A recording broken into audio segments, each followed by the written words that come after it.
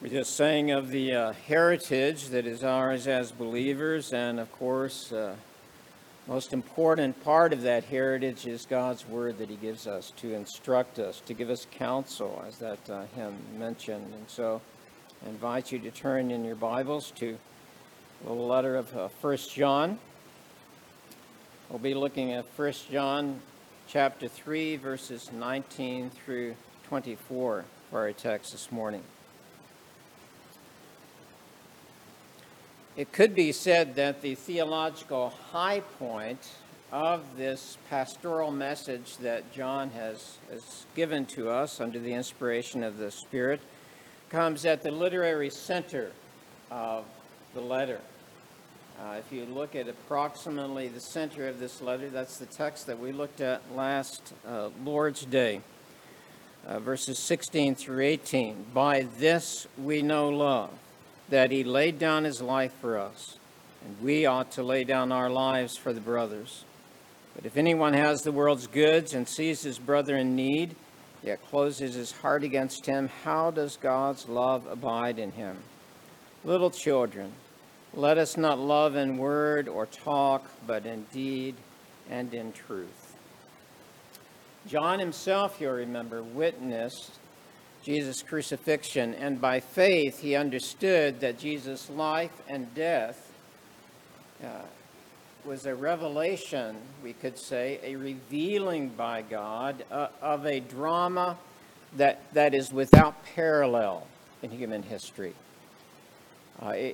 There's nothing that approaches the drama and the truth of the drama that is seen in what God did in Jesus Christ. And so he's calling our attention to that here at the center of this letter, and indeed throughout the letter, that Jesus has sacrificed himself. He has given himself to make atonement for the sins of his people.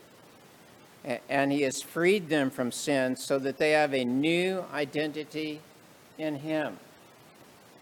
That's the thrust of what John's saying in those verses about the love of Christ, the model of Jesus' love, becoming a model of ours. There is a sense in which the identity of the Christian is discovered in that revelation of God through Jesus Christ. And so we're given this new identity, this new character, we could say, as the Holy Spirit takes up residence in us and lives through us, replicating, we could say, acting out, living through us with the same love that Jesus showed. Do you catch the significance of that?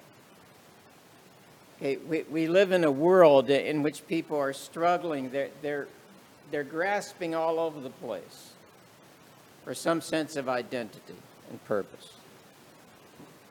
If you're in Christ, if you're a Christian, you don't have that struggle. You've been given a new identity in Christ. And that's really what John is encouraging his readers, both his initial audience and us today. He's really encouraging us to recognize that, to recognize who we are in him and what that means in terms of living out our faith. And so that led him then, that wonderful theological truth that he sets out there in chapter 3, verse 16, led him then to the incredible command in verse 18, when he says, let us not love in word or talk, but in deed and in truth. It's one thing to have feelings of affection for people that are, well, they're likable, okay?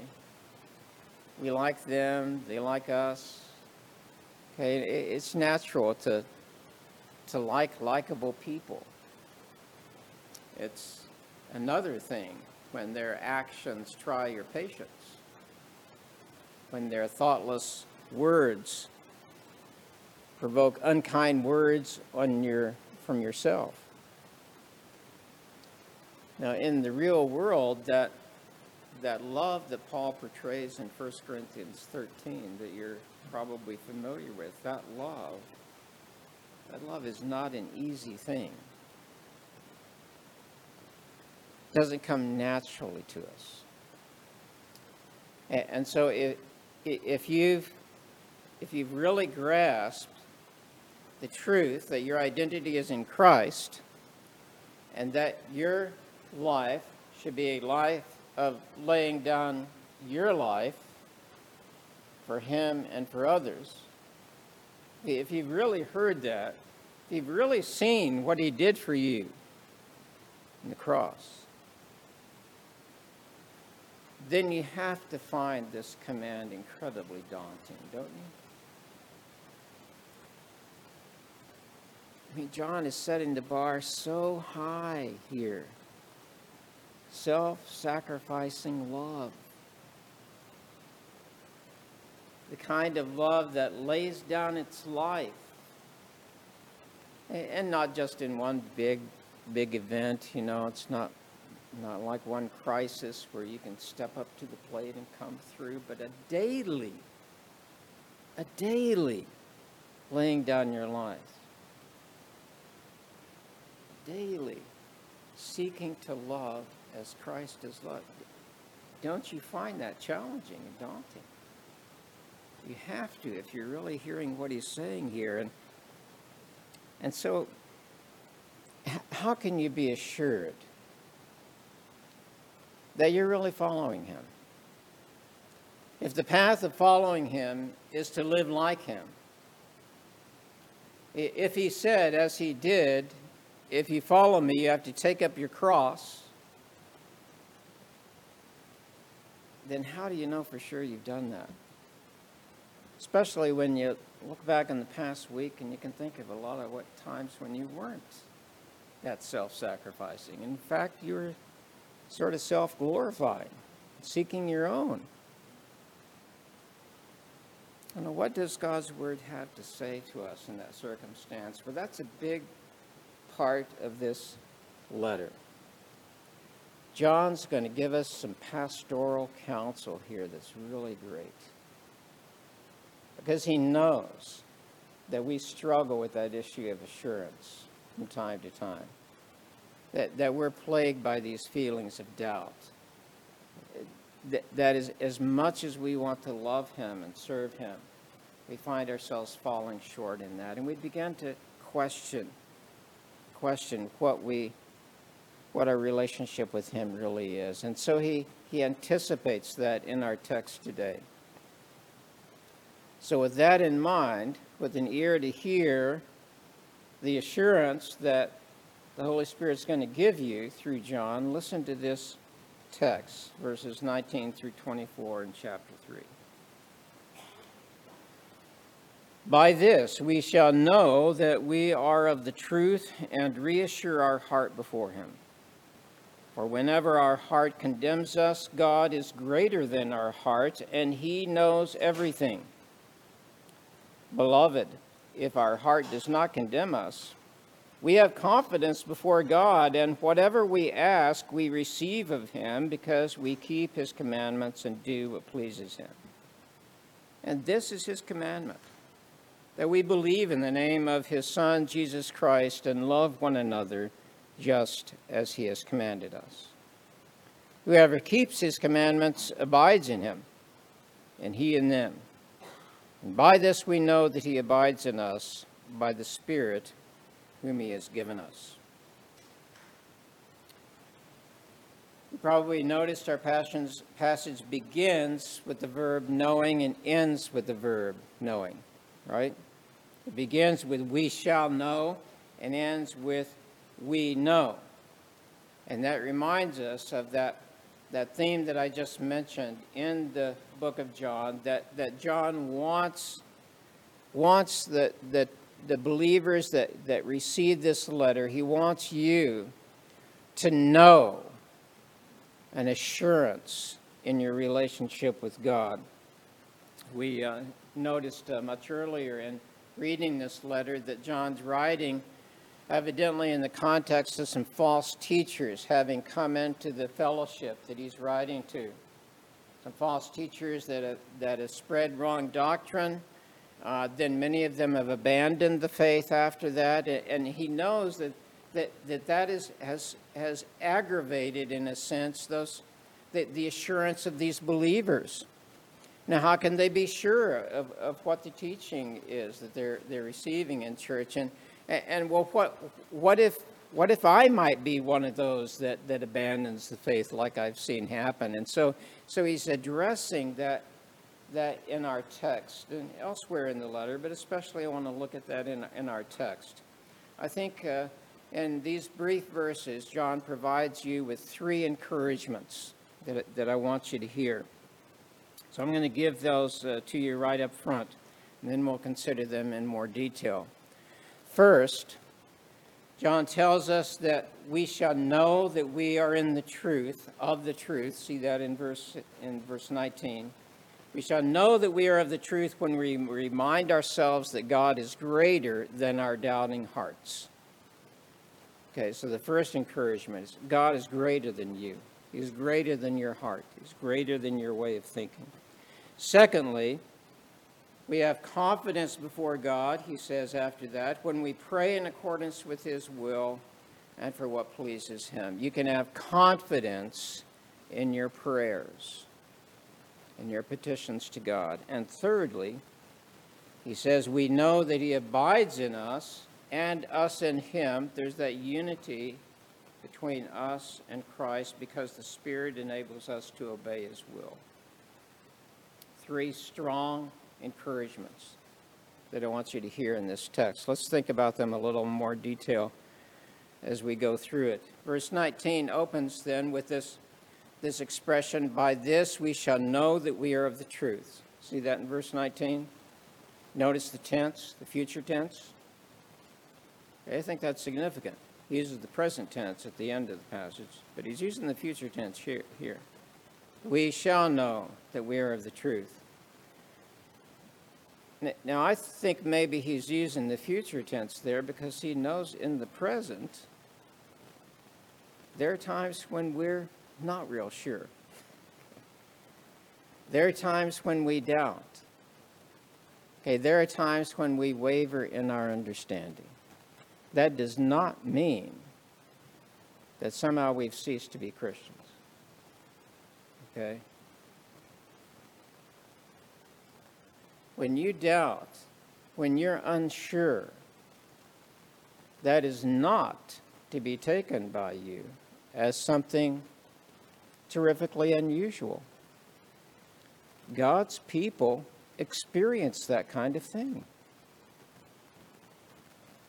I think he's assuming, by the way he's staging this here, he's assuming that there are going to be those times when we're not real sure that we're of the truth, that our hearts are wavering, that they need persuasion, that they need reassuring.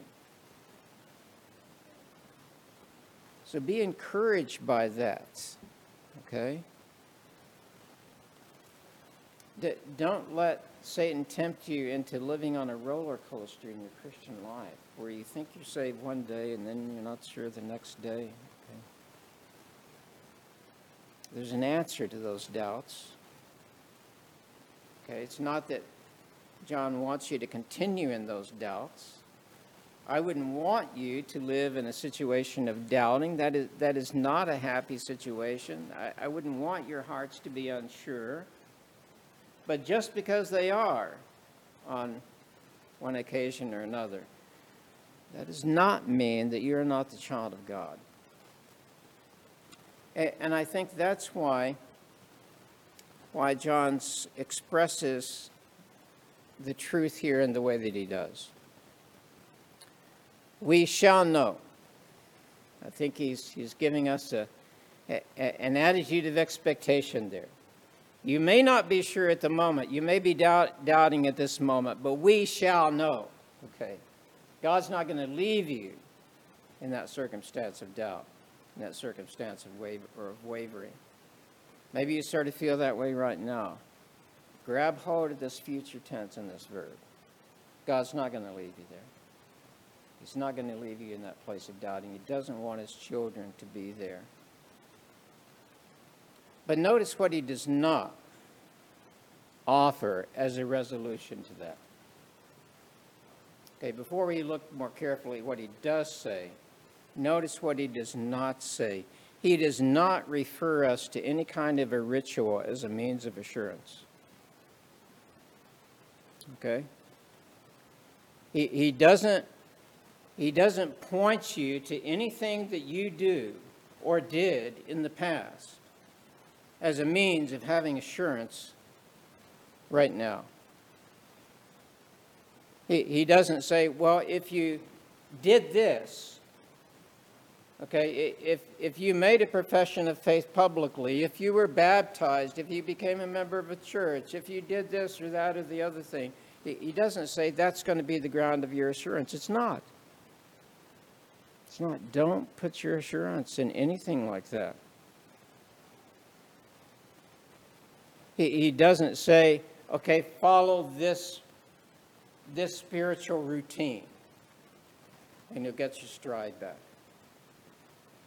He doesn't point you to anything that you can do. In fact, he says, take your eyes off yourself, doesn't he? Stop looking at yourself. If you're doubting, you're probably looking at yourself. If your heart is wavering, if your thoughts are confused, you're probably thinking inwardly. You're thinking about yourself. He says, look to God. There it is, right there. By this, we shall know that we are of the truth and persuade our hearts before God. Before God, you can persuade your thoughts, you can persuade your heart, because whenever your heart condemns you, God is greater than your heart, and he knows everything. The ground of your assurance, it must be in God. Okay, you got that? The ground of your assurance, the basis for persuading your heart that you're on solid ground, has to be in the Lord. Anything that you're thinking or doing is not going to be solid ground. I'm not saying that you shouldn't care about what you think, you shouldn't care about what you do. That's not what I'm saying at all. You don't want to put the cart before the horse. Okay? Your confidence is to be in God, and then in confidence in him, you can act. I think that's the reason for the order that he's taking these things. He wants you, first of all, to have your assurance grounded in God, in Christ, and in Christ alone. I think that's part of the reason why he uses the expression here, of the truth. We are of the truth. Okay, that word truth, doesn't that bring to your mind his use of that word earlier in the letter? He's put a big emphasis on the concept of truth in this letter. He repeats the phrase over and over again. We've seen it a number of times. Look back at 1 John chapter 1. In the very opening paragraph, if we say we have fellowship with him while we walk in darkness, we lie and do not practice the truth. We do not do what is truthful, literally he says. He says a moment later, if we say we have no sin, we deceive ourselves and the truth is not in us. Those who are of the truth practice the truth, do the truth. That's what he's saying, right? To practice the truth is to walk in the light, to use the metaphor that he uses there in the first chapter. To live in communion with God, which means in oneness with him. You're of one mind. You're thinking the way God thinks. Now notice in the next breath, the apostle says, we're not of the truth if we say we never sinned. Okay, he's not calling us to sinless perfection here. So the mere fact that you have sinned does not say you're not a child of his. Okay? Now, it's true, John's affirming, if you're of the truth, you're going to practice the truth. If you're of the truth, you're going to live truthfully. But just because you fail to live up to that on one occasion or another, well, that's actually to be expected. Now, he's not excusing sin here. Scripture never excuses the sin of a Christian. We're always to repent. But don't you see that he's saying if we say we never sin, how are we going to repent? If I'm denying that I ever sin, and I'm not going to be walking in the truth because I'm not going to be aware of my sin, I'm not going to confess that sin and be restored in relationship with him. And so he explains this further in the next chapter, in chapter 2 of 1 John. Whoever says, I know him, but does not keep his commandments is a liar, and the truth is not in him. But whoever keeps his word, in him truly the love of God is perfected. So now he's defining a little more closely for us here. To know or to practice the truth is to live according to God's commands, to keep his word. For in this way, the love of God, he says, is perfected. There's an inseparable link, you notice, between living truly and loving God. The life of truth is fueled, we might say, by love for God. God has poured his love into our hearts. God has demonstrated his love for us. And our response to that is to love him and want to please him. The initiative is his, but the response is ours. He says later in chapter 2, I write to you not because you do not know the truth, but because you know it, and because no lie is of the truth. And how does he further define that? Whoever confesses the Son has the Father also. Let what you heard from the beginning abide in you. If what you heard from the beginning abides in you, resides in you, then you too will reside in the Son and in the Father.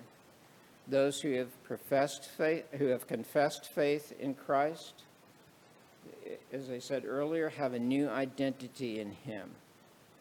And Christ lives in them through the Spirit. And so in the verses immediately preceding our text that we looked at earlier, John has exhorted us to define love in terms of what Jesus did, his example of love for us, laying down his life for us. And then he's commanded us not to love in word or talk, but in deed and in truth. So to be of the truth, then, is to know the truth of God's revelation of himself in Christ, to look at Christ and his work of salvation and see that as the definition of truth, and to live in him and through him by self-sacrificing love like his. There's no true knowledge of truth outside of knowing and confessing Christ. There's no confessing of Christ that is not expressed in love, laying down our lives for others. Now all that, then, is in John's mind when he uses that expression of the truth. And he's saying you shall know that you're of the truth because of what God has done. God is greater than your doubting heart. He's greater than the misgivings of your mind. Jesus himself assures us of that, doesn't he? Think, for instance, of John chapter 6. This is after his identification of himself as the bread of life. He says, all that the Father gives me will come to me, and whoever comes to me I will never cast out. This is the will of my Father, that everyone who looks on the Son and believes in him should have eternal life, and I will raise him up on the last day. If you have come to Christ, it is because you have been given by the Father to him as his. Isn't that a wonderful image? Okay, the Father is giving to the Son, a people whom the Son redeems for himself. If you're drawn to me, Jesus says, there's no way I'm ever going to cast you out, because you're the Father's gift to me. Isn't that a beautiful imagery? That's greater than your doubt, isn't it? This is the will of my Father, that everyone who looks on the Son and believes in him should have eternal life, and I will raise him up on the last day. There's no room there for loss, right? Everyone who looks on the Son and believes in him should have eternal life. Now, well, he might have eternal life if he lives up to it. You have it right then. Eternal life is something the believer possesses now. Or listen to the way Paul puts it in Ephesians chapter 1. Blessed be the God and Father of our Lord Jesus Christ, who has blessed us in Christ with every spiritual blessing in the heavenly places, even as he chose us in him before the foundation of the world, that we should be holy and blameless before him. In love he predestined us for adoption to himself as sons through Jesus Christ, according to the purpose of his will, to the praise of his glorious grace, with which he has blessed us in the Beloved.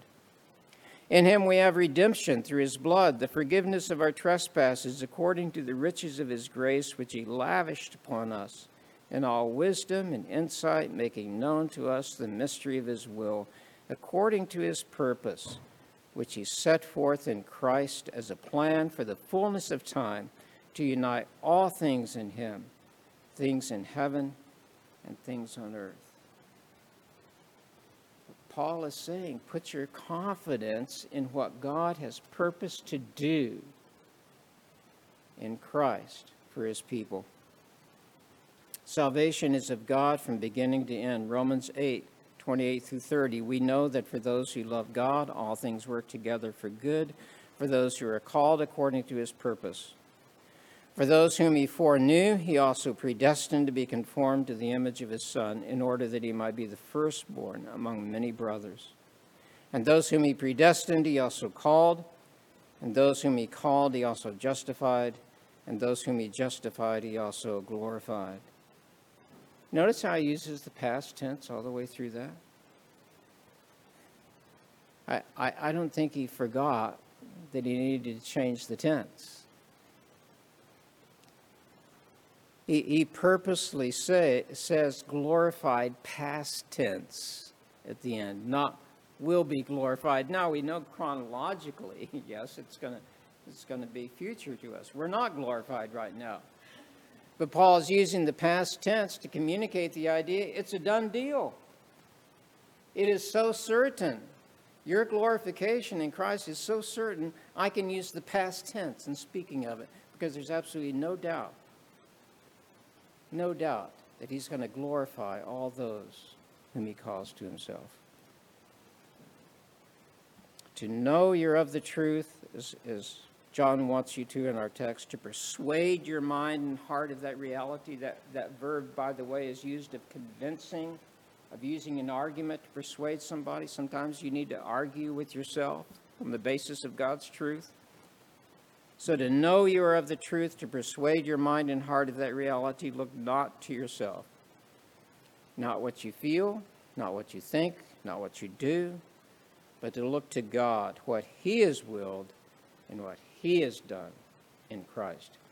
There's where your confidence is going to be found. God is greater than your heart. Genuine assurance that you have been adopted as his child is not found in constantly analyzing yourself, but in constantly meditating on him. It's the love of God in Christ for you that is your ultimate trust and hope, not your love for him. Your love will waver, his will not. So the first ground for your assurance is to look to God, to see your salvation as resting entirely upon him. But John, of course, goes on from there, right? He adds a lot more, and we'll just briefly consider what he adds in verses 20 through 23. Or 21 and through 23, I mean. Beloved, if our heart does not condemn us, we have confidence before God, and whatever we ask, we receive of him, because we keep his commandments and do what pleases him. And this is his commandment, that we believe in the name of his Son, Jesus Christ, and love one another just as he has commanded us. Here's the second encouragement that I think he gives to us here, and it's that God hears your prayers. God hears your prayers. When we're doubting, we need to be reminded that God hears our prayers. And what's the guarantee for that? Well, he gives that to us. I can know that God is going to hear any prayer that I make that is in harmony with his will and his good pleasure. You see that? He's given you the grounds for confidence in your praying. Because if you're praying, seeking to do what pleases him, seeking his commands, he hears those prayers, and if he hears them, he answers them. Now, again, that doesn't mean that whatever we're hoping for or wishing for at the moment is going to happen. But if my will is being lined up with his will in prayer, I can know he's going to bring that about. Jesus communicates this idea to his disciples on his last night with them before his crucifixion by using the imagery of a vine and branches. You remember that? In John chapter 14 and 15.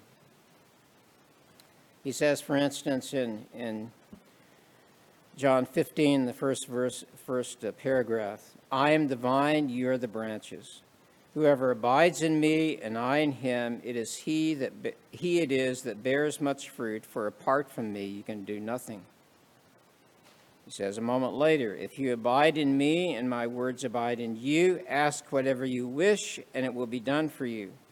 By this is my Father glorified, that you bear much fruit and so prove to be my disciples. Abide in my love. If you keep my commandments, you will abide in my love, just as I have kept my Father's commandments and abide in his love. These things I've spoken to you, that that my joy may be in you, and that your joy may be full. Do you catch that connection? Okay, in prayer, we're lining up our will with the Father. We're abiding in Christ. And so he brings fruit out of us through our prayers as well as through our actions that then brings glory to him. The ultimate consequence of that is joy, right? It's the joy of seeing God bring about his will even through you, as limited as you may feel you are at sometimes. And that leads us to the end of our text, I think. Verse 24. Whoever keeps his commands abides in him, and he in them, and by this we know that he abides in us by the Spirit whom he has given us. Jesus says later in chapter 15 of John, you did not choose me, but I chose you and appointed you, that you should go and bear fruit, and that your fruit should abide, so that whatever you ask the Father in my name, he may give it to you. These things I command you, so that you will love one another. How does this happen? What John concludes our text by going back to that verb, know. By this we know, present tense, that he abides with us. And where does he point us? He points us right back to God again, doesn't he? He began pointing us to God. In this third encouragement, he points us to God as well. It's God, the Spirit.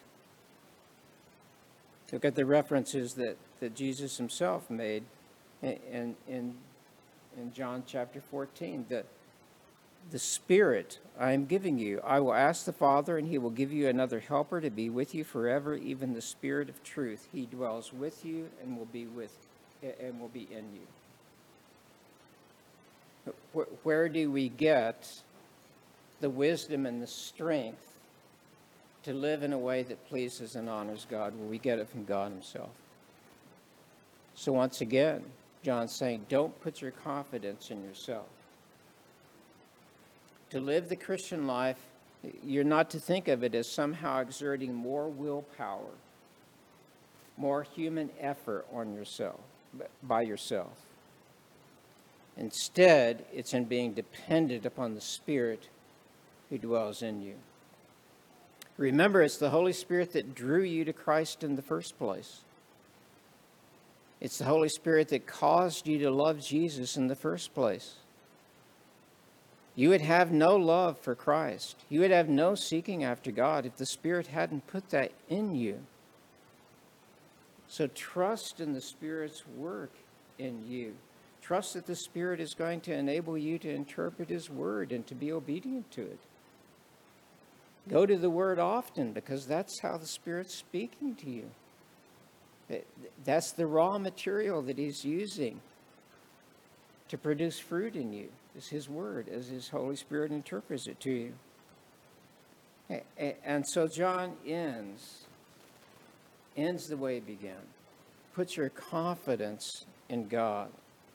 When you're doubting, when your mind is wavering, put your confidence in God. Put your confidence in the one who is greater than you, the one who first called you to himself, the one who awakened in you love for Christ and a desire to love and serve him. And he will not fail.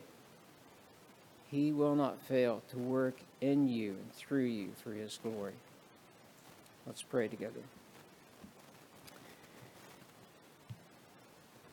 Heavenly Father, we desire you to do this work of assurance in our hearts and lives, because we know that will bring glory to you.